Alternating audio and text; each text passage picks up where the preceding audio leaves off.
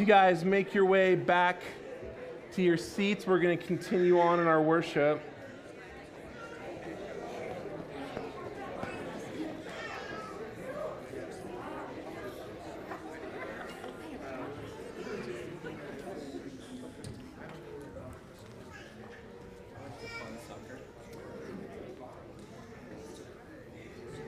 You guys know that scene in Naked Gun when he goes in the bathroom and he leaves his mic on? It's been my greatest fear ever since I became a pastor. And I totally did that today, and by God's grace, I just went in there to wash my hands, and that was it. I mean, God's grace. Oh my gosh, I would have left. I would have walked back in here and realized and just driven home, and you guys would all be sitting in here by yourselves.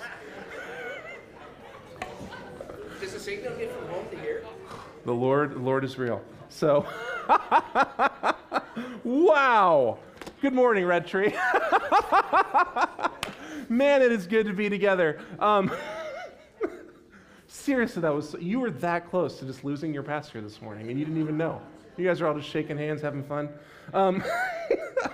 So we're continuing on in our study of Colossians today. If you want to grab your Bibles and turn there, we're going to be in Colossians chapter 3. If you don't have a Bible with you this morning, we have house Bibles on the end of each row. I'm going to be thinking about that the rest of the day. I don't know if there's a way for me to even recover and deliver this sermon, but we're going to try it. So we're jumping back into this text in Colossians 3 today. I don't know if you guys got to be here last week or not, but it was such a joy for me to sit under Pastor Craig's teaching, the way he parsed the word for us and led us through that. I mean, guys, I don't say this to be whatever, but Craig McAlevey is my pastor, and it was just such a joy to sit under his teaching and to be challenged in a hard word last week. And before we pray and jump into this text, I want to note something. So this section here in chapter 3, starting at verse 1, heading down to verse 17, is essentially one section. It's one flow of thought, but there's so much there that we broke this up over the course of 3 weekends to kind of retreat it. And so what's going to happen is there's going to be crossover. We're going to recover a little bit of ground each week as we kind of rebuild this thought process that's going on in chapter 3 of Colossians. So I'm going to pray for us, and I'm going to read the text. And our text today actually starts in verse 12, but we're going to start at verse 1 and read the whole progression here that's going on. So join with me in prayer, and we'll jump into the word. Jesus, thank you so much for your goodness and your faithfulness. God, this morning, as we take a few minutes to be in your word, as we take a few minutes to just reflect on your goodness and your faithfulness, God, and honestly hear some hard words, we ask that you would just be really present. Holy Spirit, be our interpreter today. Be our discipler today. Cut us where we need to be cut. Convict us of our sin. Remind us of things we have forgotten and cast aside.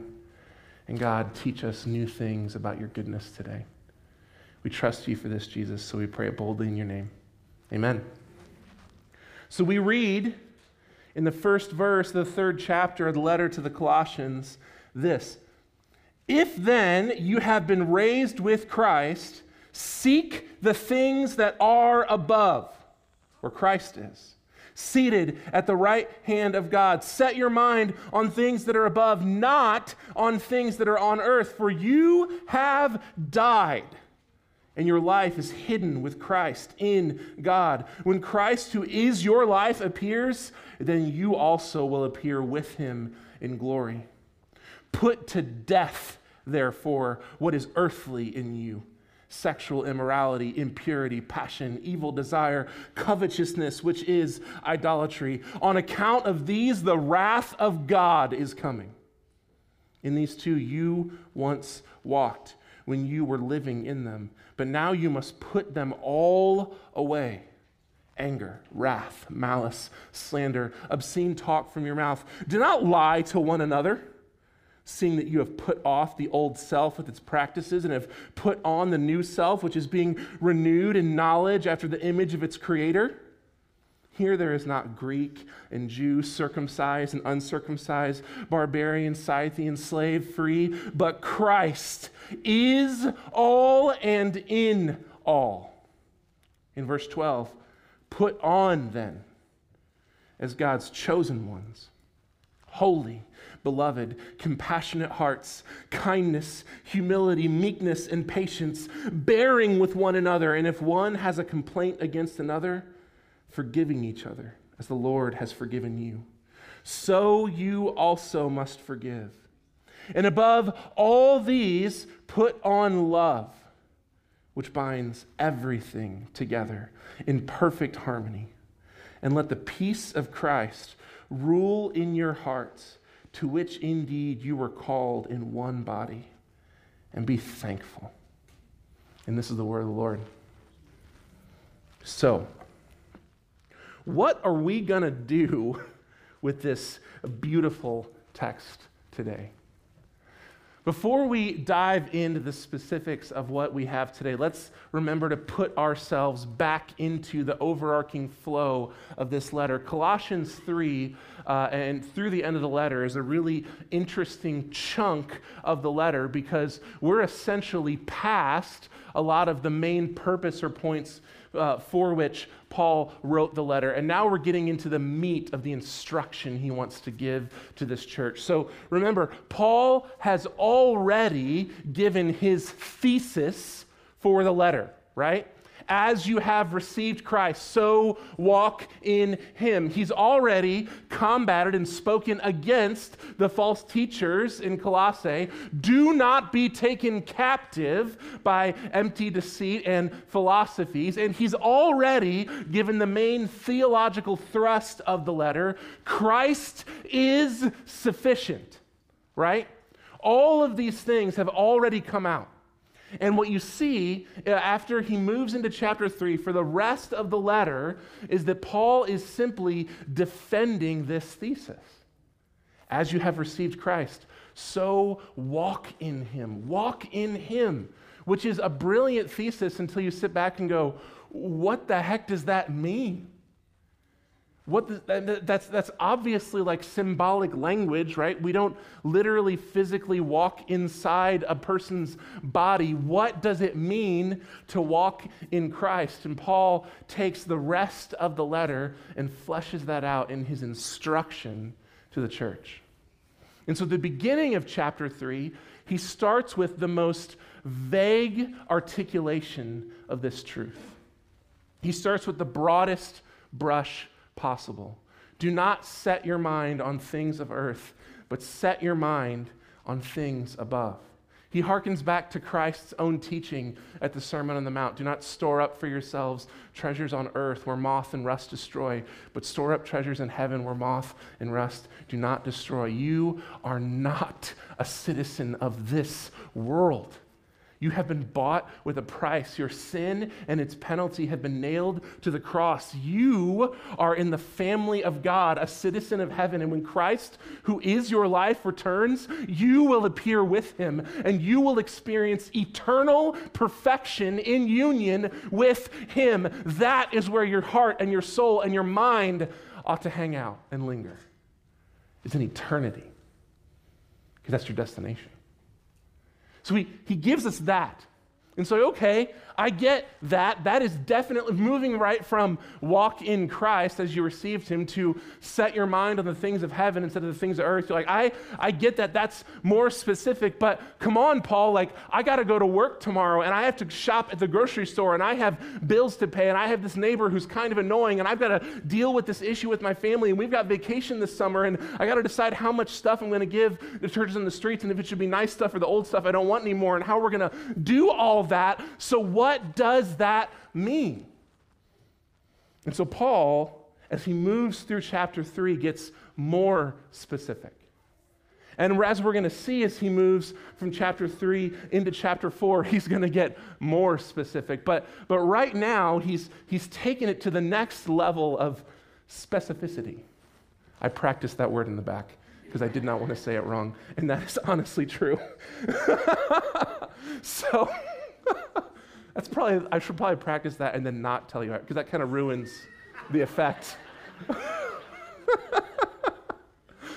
So Paul launches off by giving us this analogy of putting off and putting on. And this is a biblical image that is used for the for the early church, used in the New Testament several times. Paul uses it here in Colossians. He uses it also in Ephesians chapter 4. I would strongly suggest in your personal scripture reading this week, go back and read Ephesians 4 beginning to end, because he articulates this same analogy with just a lot more detail than we get in Colossians. But he gives us this analogy of the put off and the put on, old garments and new garments. And he gives us, in our text from last week, these two lists of sins that he wants to see put off and cast away. So the first one, right, this is sexual immorality, impurity, passion, evil desires, and covetousness.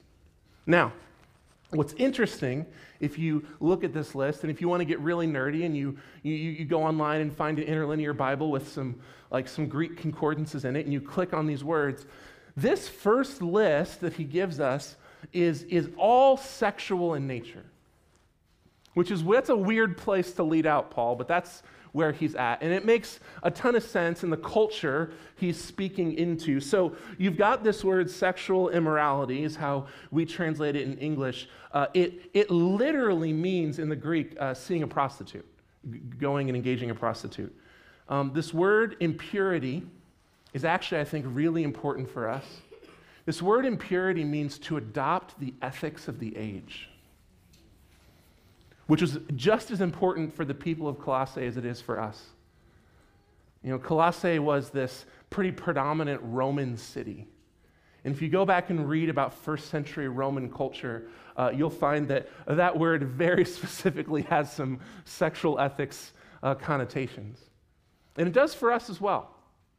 To adopt the ethics of the age is to make some very distinct decisions about how you understand sexuality.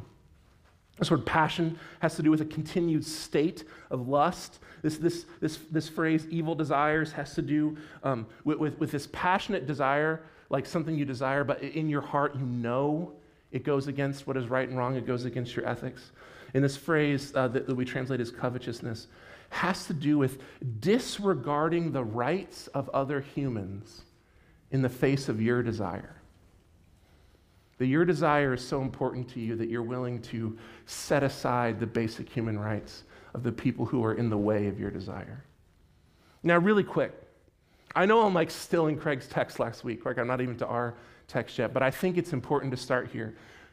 Paul leads out in his description of what it means to attack our flesh and take off our old self and cast away our sinfulness by doing a deep dive on sexual sin and godly sexual ethics. I think that's worth us considering. It's worth us considering because God cares about your sexual ethics.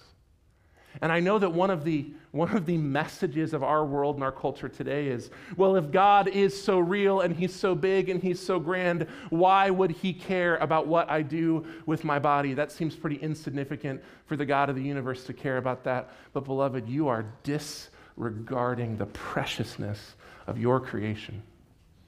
If you're a human being, then the image of God is stamped in you. And every time you breathe, every time air enters your lungs and leaves again, you are declaring the majesty of your Creator who designed you and stamped his image in you and sustains you.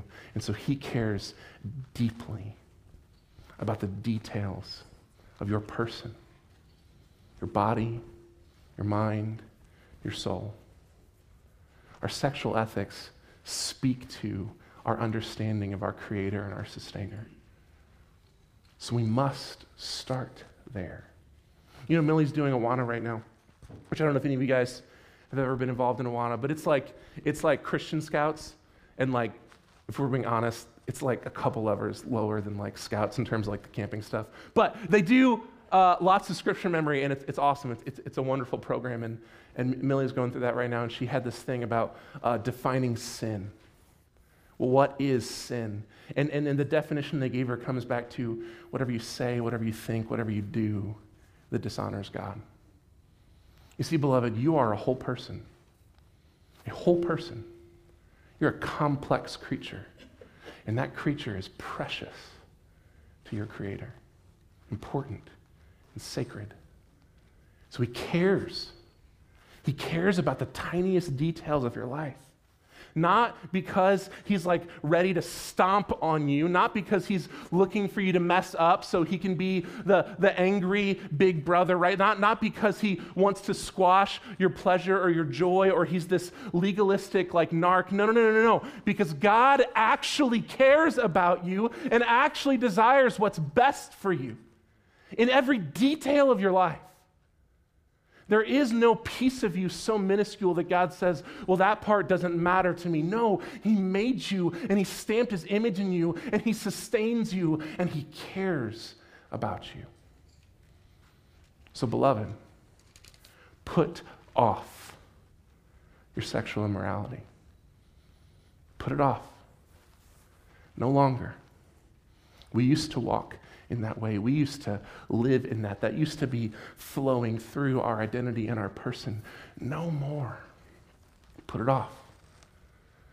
And I'm just going to tell you guys straight up, if that's something that trips you up, if God's standards of sexual ethics for you, if you have habituated, stuck, secret, shameful behavior and it's crushing your soul, please, please, please invite one of your pastors into that. We would love to be in that with you. Help you find God's best for you. You know, Craig actually leads a sexual integrity recovery group out of our church, and they actually have 4 slots opening up for guys to step in and be a part of that. So if that's something where you're at, please come talk to Craig or me. Please don't be alone in that. Please don't buy Satan's lie that keeps you isolated or keeps you downplaying. He moves on to a second list. He names anger, wrath, malice, slander, obscene talk.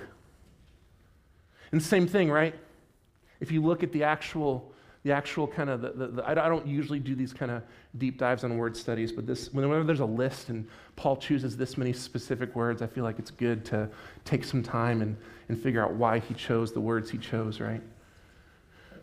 So this word anger has to do with a settled state of the soul, where anger is your defining default position.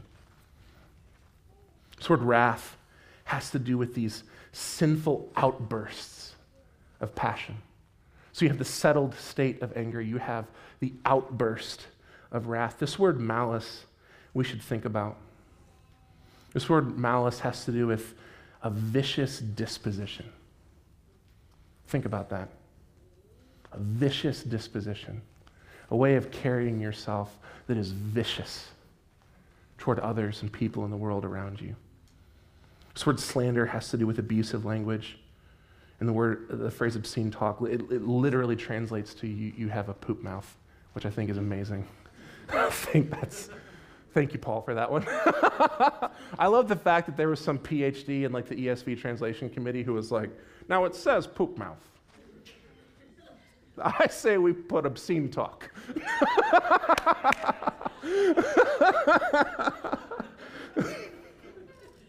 Anyway, Paul is naming these specific attributes of our hearts, our minds, our actions that, let's be blunt, they're simply unbecoming of our new identity in Christ. Now, don't miss this. Satan loves to downplay the importance of sin. Right? We read lists like this, and something in your Protestant brain kind of clicks up and goes, hey, bro, don't worry. Remember, we're all sinners. Like I know he just gave that list of really specific things, but just remember, everybody's a sinner, and it's about salvation by faith. It's not about your works. You let's breeze past this and get maybe to the next part where he talks about all the good stuff. Do not buy into that lie. The Bible is very clear that God cares about your holiness. Cares about your holiness. And look, I'll stand on this rock to the end, right?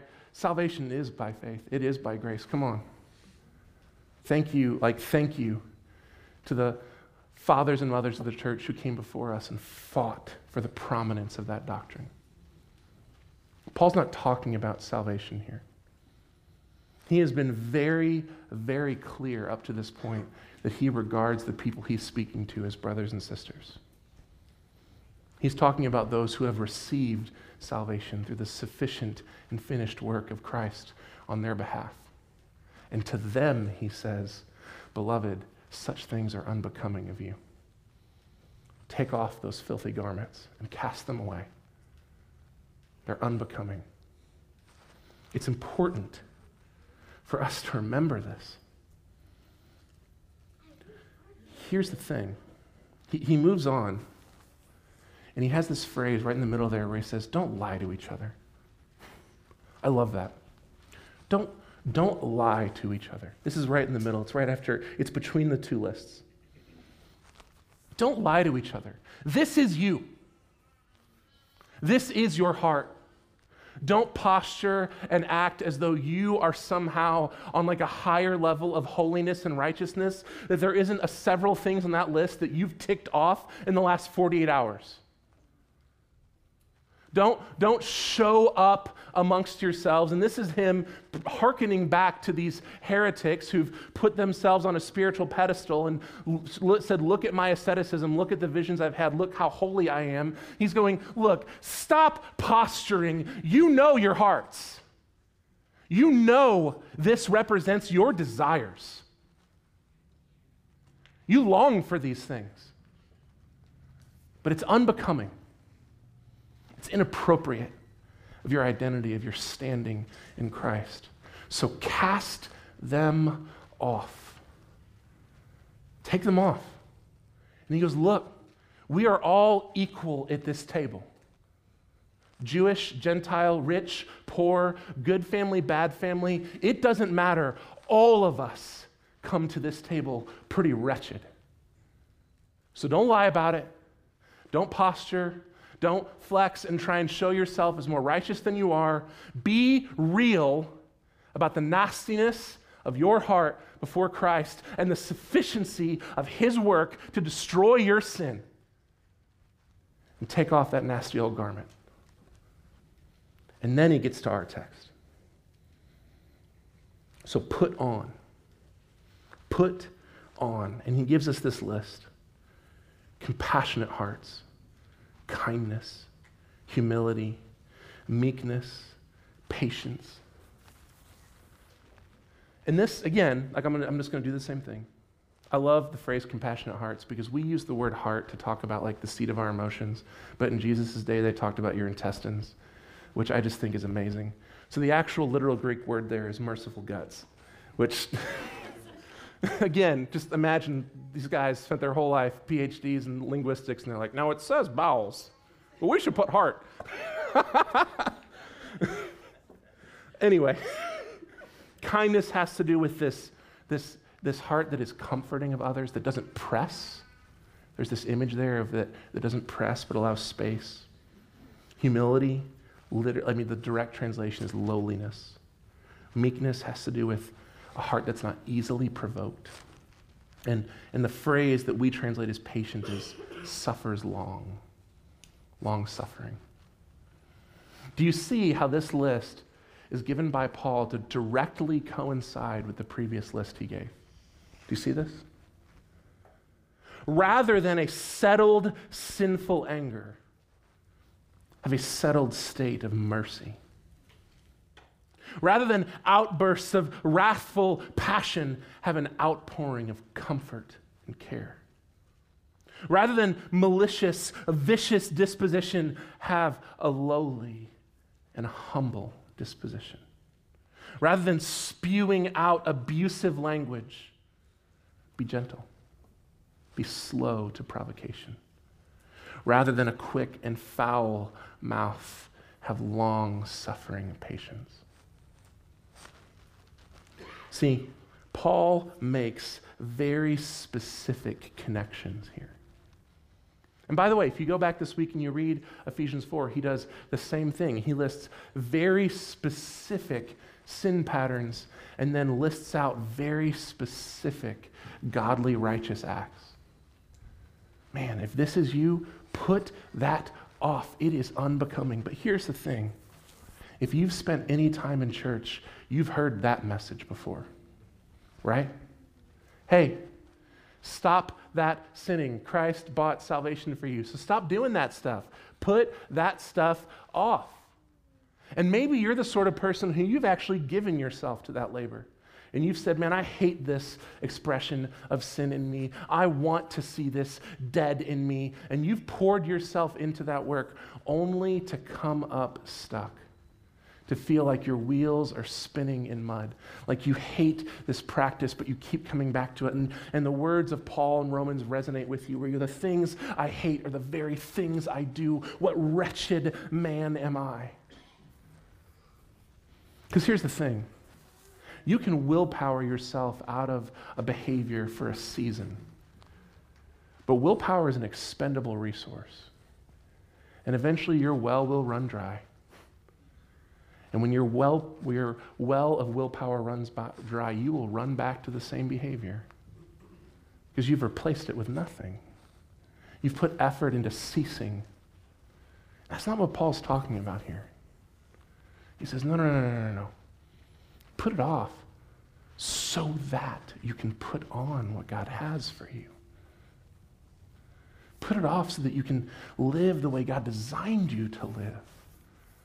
Put it off so that you can actually live and experience the life that God has for you. Put off so that you can put on. It's why he gives such specific examples here. Colossian church, are you struggling with anger? Oh my goodness. You're struggling with this settled state where it's just anger is your disposition. Fight for mercy. Fight for a posture of mercy. Put on what God has for you. Now, I'm not, by the way, telling you to copy and paste what Paul's saying to this church to your heart. But it is important that you hear this principle. The things that beset you, the sins that your heart runs to, the sins that, let's be honest for a minute, you love, and they are places of comfort and safety for you, and you run back to them because you honestly believe those cisterns will satisfy your thirst, even though the last 9,842 times they haven't. Those things, you need to pray, and you need to talk with brothers and sisters, and you need to explore the Word so that you can find what Christ is telling you to put on in the stead of that wretched garment. And maybe it copies and pastes from Colossians or Ephesians, but maybe it doesn't. Which is why Paul makes the transition he makes here in the text. And he moves from talking about this individual posture of the heart to talking about this communal experience of the heart. Do you see that? He gives the list, and then after the list, he begins and starts talking about the communal experience of the church. And the reason is this. This is not labor to be done alone. This is not a single calling of a lonely heart that you need. Listen, Christ, he made a way for you, so you better think and flex and take off your old sinful self and put on your new righteous self. Come on, it's on you. That's not what Paul's talking about here. This is a labor that happens in the context of the safety and the beauty of Jesus' family. You know why? Because if you're honest, your heart is too tainted and too twisted for you to engage most of the sins that beset you. It just is. Craig said this last week. They're called blind spots because you're blind to them. Right? They're habitual sins because you're habituated to them. That's probably not something you're going to beat on your own. But praise be to God. You've been adopted into a family. And in that family, you get to experience safety and confession. And you get to be called out and called up from a place of love and a place of endurance with people who say, look, Look, I'm not going to lie. My heart is just as jacked up, if not more. But praise be to God that he made a way and we're in this together and we're in it for the long haul. I don't know if you guys ever had this experience. Maybe one day you had, I know you've had this experience. At some point you had an outfit that you loved, and there was like a point when you realized, this has gone out of fashion. I love this shirt, I love this outfit, I love everything about it. It's comfortable. I cannot purchase this again. It's gone, it's out. Have you had this before? Maybe you go back and you look at yourself from like high school, and you're like, ooh, I have a couple pictures of our elders and staff from high school and college. If you guys want to experience this with us. I'm going to let you guess who's who. Most of it's pretty obvious.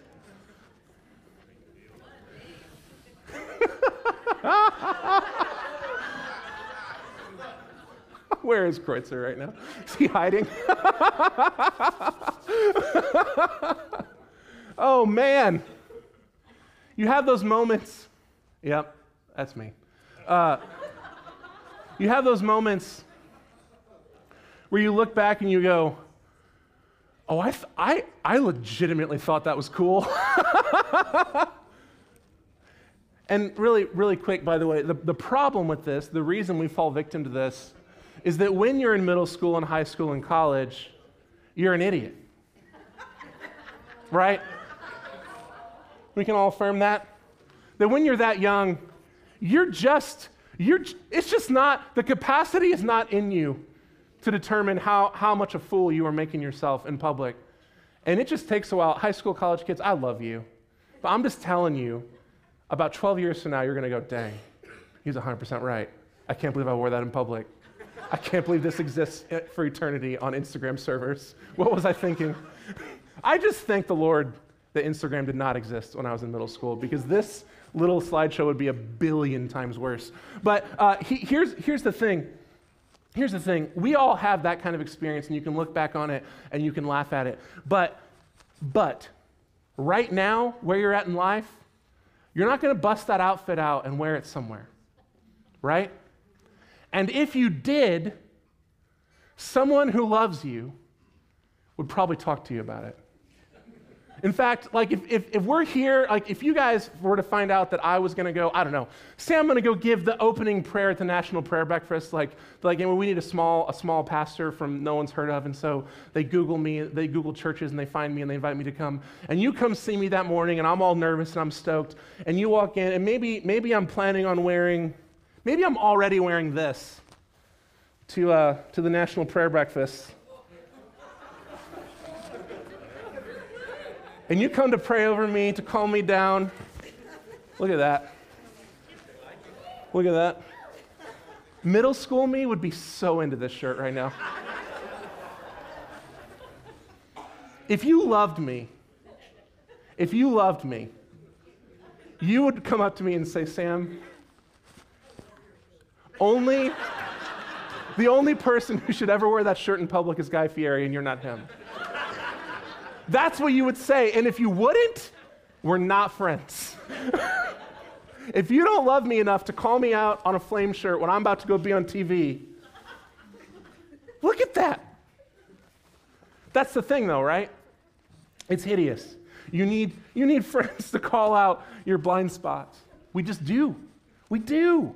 And I know, really quick, I know it's funny to use the example of fashion when we talk about this, but this analogy actually goes a layer deeper with this level of the church. I've got a picture of another cool, fashionable person, if we can put him up really quick. This is a first century Jewish man, and this is kind of the outfit of the day, right? You can see the prayer shawl with the tassels. You can see the big old beard, the outer cloak, and the inner tunic. This is the standard gear of the day. Now, what we miss here, when Paul uses this language of put off and put on, he's talking about the tunic, the inner part that they would wear. And the vast majority of people, unless they were wealthy, the tunic is like your go-to work shirt, sleep shirt / underwear. That's what you got. Unless you're really rich, That's your underwear. Is that kind of like, and it's kind of like, imagine like Ebenezer Scrooge, just this like sleep shirt that's really long, right? But you wear it all day, every day. And for us, when our clothes go out of fashion, we buy new clothes. That's kind of the normative flow of our culture. That's not how the world worked in this day.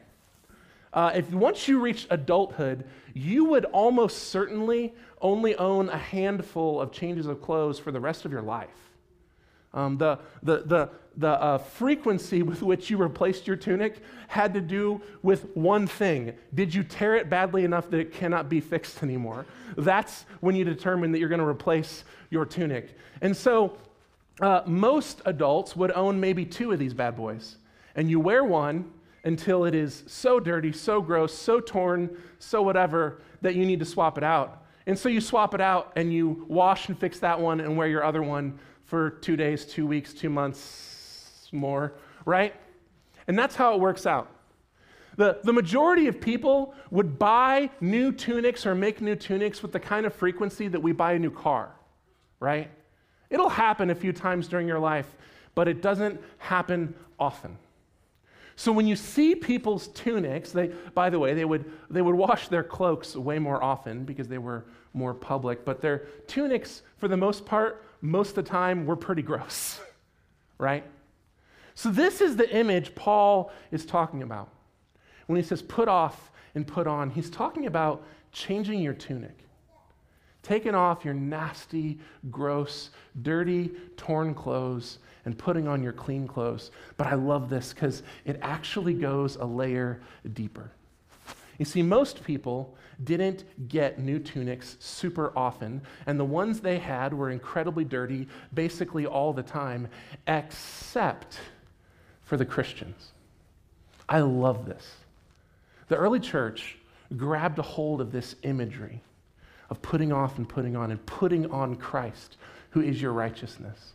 And they began this tradition that literally dates back to the first century, where when someone accepted Christ and they received salvation and the time for their baptism came, they would be led into the water in their dirty, nasty, everyday tunic, and they would be dipped, and they would be laid down with Christ in his death and raised up to walk in newness of life. And as they came out, the church would present them with a brand new white tunic, clean and pure and unworn. And they would change and put on their new, fresh, white clothes. This is the language that Jesus himself uses in Revelation.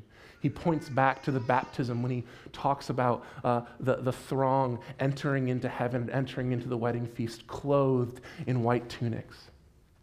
That they are wearing their baptism clothes, their new, clean, fresh clothes into eternity. What an image. What an image. Because here's the thing. Anybody can change from their dirty shirt to their clean shirt. But in Christ, you get a new one. A new one. It's never been worn. It's perfectly clean. It's bright white. What an image. This is what Paul is referring to when he says put off and put on. It's unbecoming. He's saying, listen, you have something new. Christ is in you. You are in him. Take off your old coat.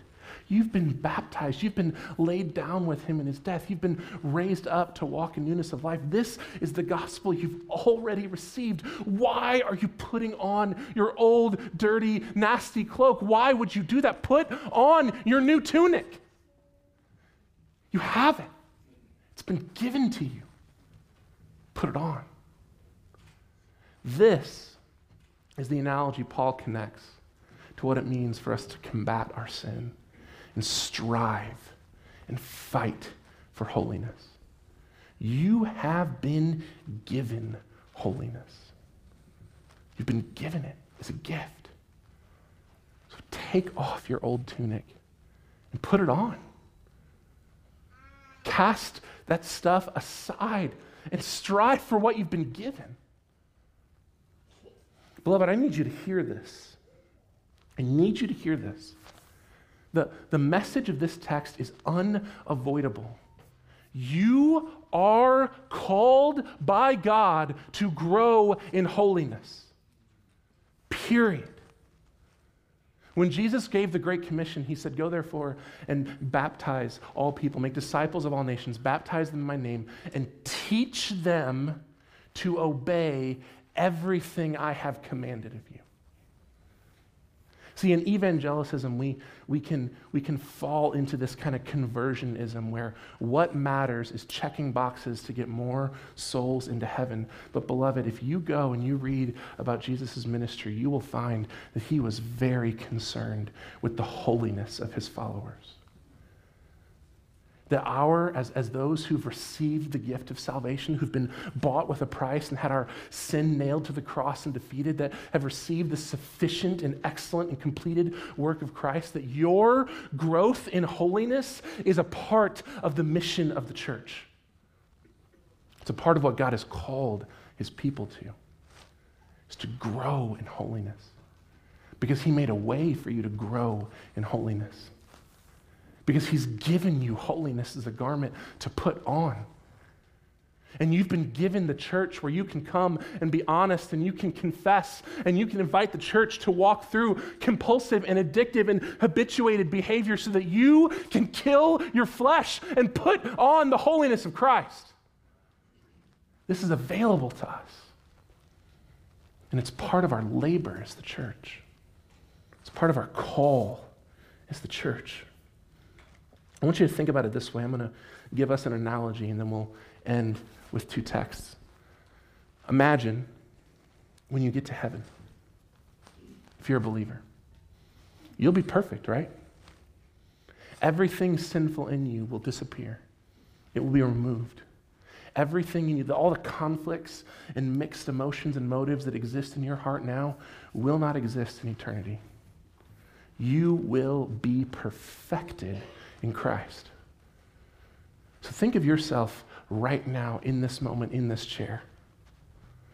What would have to be ripped out of the spaghetti of your heart for you to be in the presence of Jesus in heaven right now? What percentage of you would disappear instantly in the presence of Christ? 20%? 50%? 80%? How much of you will be left in eternity? Would you sitting in this chair recognize you in the presence of Jesus?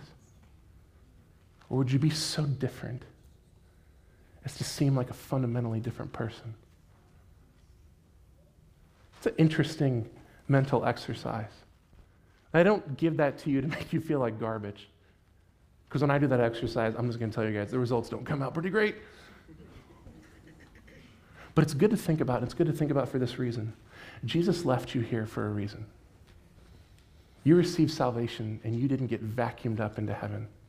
You got left here. Why'd you get left here? Well, to participate in the mission of God, to join with him in his mission to seek and save the lost. Yes and amen. You are to go and proclaim the excellency and sufficiency of Jesus to a lost and dying world in desperate need of resurrection. You are also here to continue your growth in holiness, to become more like him, to give every ounce of energy and strength and life you have to put off and put on and become more like your Savior. So that when you stand in his presence, you'll have a good sense of what it'll actually be like. We're called to that. I'm going to read you this text. This is from 2 Corinthians chapter 5. Writing to this church that struggles with a lot of habituated destructive sins. He says this: "Therefore, knowing the fear of the Lord, we persuade others. But what we are is known to God, and I hope it is known also to your conscience. We are not commending ourselves to you again, but giving you cause to boast about us so that you may be able to answer those who boast about outward appearances and not what's in the heart. For if we're beside ourselves, it's for God. If we're in our right mind, it's for you." And hear this. This is starting in verse 14. "For the love of Christ controls us, Because we have concluded this, that one has died for all, therefore all have died. And he died for all, that those who live might no longer live for themselves, but for him who for their sake died and was raised again. Verse 16. From now on, we regard no one according to the flesh. Even though we once regarded Christ according to the flesh, we regard him thus no longer. Therefore, if anyone is in Christ, he is a new creation. The old has passed away. Behold, the new has come. And all this is from God, who through Christ reconciled us to himself and gave us the ministry of reconciliation. That is, in Christ, God was reconciling the world to himself, not counting their trespasses against them, and entrusting to us the message of reconciliation. Therefore, we are ambassadors for Christ, God making his appeal through us. We implore you, on behalf of Christ, be reconciled to God. For our sake, he made him to be sin who knew no sin, so that in him we might become the righteousness of God. Beloved, your participation in the mission of God, your role as an ambassador of Christ, your role as a minister of reconciliation is not even, you can't separate that from your call to grow in holiness and become more like Jesus. It is one and the same thing. Your ministry of reconciliation, your proclamation of the goodness of Christ is interconnected with your growth in holiness and becoming more like him. Beloved, it's why we're here, to participate with Jesus in his mission, to become more like him, to invite more from death into life. So here's what we're going to do. I'm going to give a couple minutes for us to sit and pray. And we're going to have prayer counselors like we normally do. Nikki and Matt, they're going to be available around the room. But I want you guys to do this. I want you to think about this. Christ has given you the church, given you the gift of family, in part for your obedience of growing in holiness. Let's not lie, let's not flex. We are all a mixture of convoluted, righteous, and sinful motivations. And there are sins, and there are behaviors, and there are thoughts, and there are beliefs that beset us and chase us and hound us and nip at our heels. And it feels like we can't get away from them. Beloved, you are invited to bring that to your church in safety, to bring that to your God in safety, that you might grow in holiness, that you might more fully be like your Savior, that you might more fully engage in his mission. So I'd ask you to do this. Take a few minutes to be with Jesus in whatever way you need to do that. If you can sit by yourself and do that, that's fine. If you need to get up and move around the room, if you need to find some space to literally, physically be on your knees, and if you need a human being to pray with you. I don't know about you guys, but there is something about the beauty and safety of a brother or sister in Christ who hears your confession, who hears your shame, who hears the thing that scares you, that goes, man, if this were known, they respond with love and safety. Because they too are as wretched as you, but Jesus is sufficient. The church calls us out and calls us up in safety. I'm going to read this text from James, and then I'm going to pray and give just some space for us to pray, for you to do the work you need to do with Jesus today. Is anyone among you suffering? Let him pray. Is someone cheerful? Let him sing songs of praise. Is someone sick? Well, let him call on the elders of the church. Let them pray over him, anoint him with oil in the name of the Lord. And the prayer of faith can save the one who's sick, and the Lord will raise him up. And if he has committed sins, he'll be forgiven. Therefore, confess your sins to one another. Pray for one another that you may be healed. The prayer of a righteous person has great power in its working. Jesus, we need you this morning. We are a mess, Jesus. A mess of mixed motivations. There are parts of us that love you so dearly and want so deeply to be fully given over to your kingdom and the work of your kingdom, who are longing for your return. And God, if we are honest, there are parts of us that are very, very dark, that long for our own pleasure and our own comfort over and above your glory and the safety and protection and loving of others. God, we are wretched. We are this just spaghetti, this mishmash of good and evil.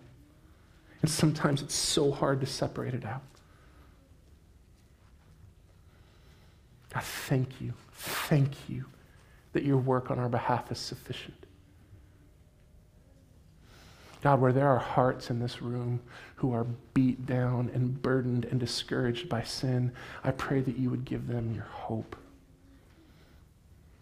And God, for those of us who are callous, who are downplaying, who are avoiding, pierce us today. Beloved, take a few minutes to be with Jesus and pray your confessions. And if you need to bring those to a person and let a person pray with you or over you, we have 2 prayer counselors around the room, or you can grab any one of your pastors. Let's take a few minutes and be with Jesus. And I'll pray for us to transition this time.